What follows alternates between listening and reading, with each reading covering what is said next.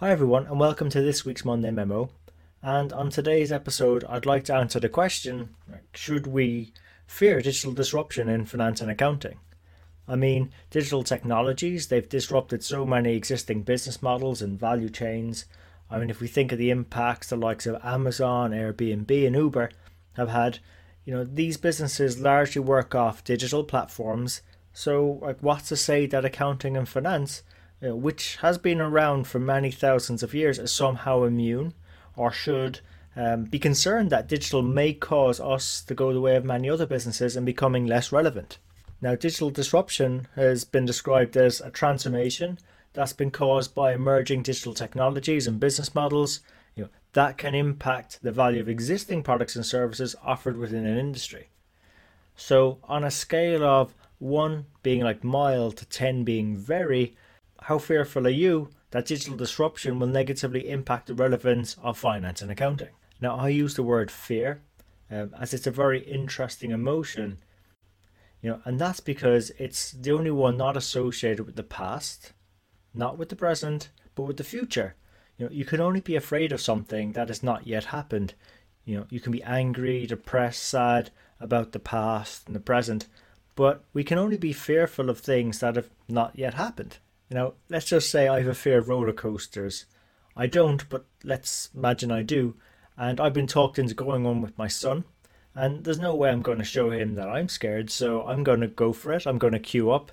And as I'm queuing, I now find myself sitting on it, no longer afraid of just getting on it, but now I'm afraid of it moving and maybe screaming. And once again, that starts moving. Now I'm afraid of not necessarily screaming, but afraid of getting sick. And as he gets to the top, now I'm frightened of not getting sick, but perhaps it breaking down. Oh, by the way, I was on one once where it broke down, and I'm still not frightened of roller coasters.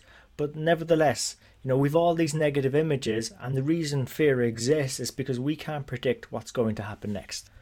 Okay, so what did you score? Let's say some of us might have scored ourselves greater than a 5, so on balance we're fearing digital disruption. This simply means that we've some images in our minds about the future that might negatively impact our work in the present without us actually knowing that it's doing that.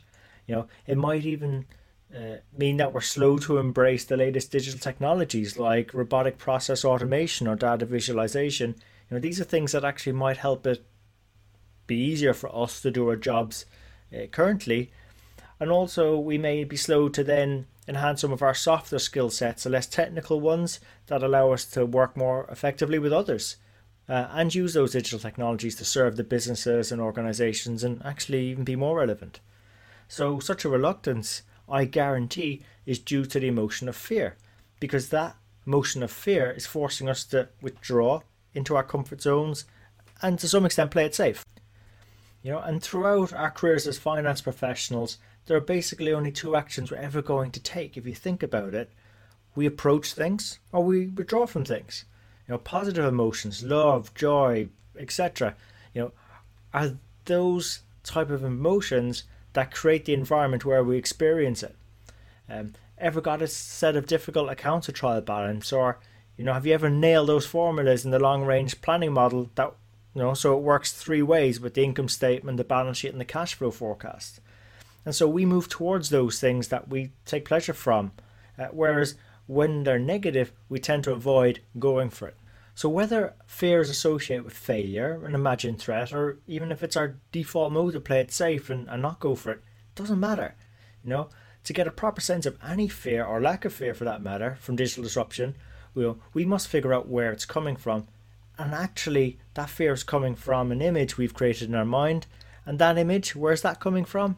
Well, some past experience or belief that has led us now to actually thinking that feeling fear is actually justified. So for those of you that have rated your fear of digital disruption less than a 5, I wouldn't suggest be so confident. I mean, fear is a darn good emotion. At the end of the day, it keeps us out of trouble. The fear of producing incomplete or inaccurate financials, allows finance, gives us that reputation to sit at the table and hold the mirror up to the business because we get things right most of the time. But at the same time, if it's not a justified fear, if it's not serving a useful purpose, then that's when we have to examine our beliefs and find out where the limiting image is coming from.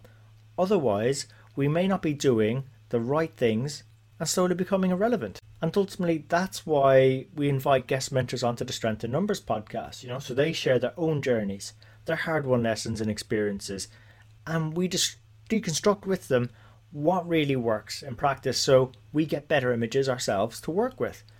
And like similarly with digital disruption and any fears we might be having, we need to have some idea of the right images to cut through a lot of the noise, the fears we might have, as well as some of those claims and promises that we see being made about digital, so we can look at the consequences in an objective way and find out how to plot the best way forward, not only for our own futures in finance and accounting, but to help our businesses and organisations too. And look, I'll continue this journey with you on the next Monday memo. I have some thoughts about this. So if you did enjoy this episode, please share it with your colleagues, your friends. We're on all the major platforms, iTunes, Stitcher, SoundCloud and YouTube. And look, understanding our fears in digital disruption is a bit of a journey. So until next time, take care of yourselves and let's keep on building our strength in the numbers.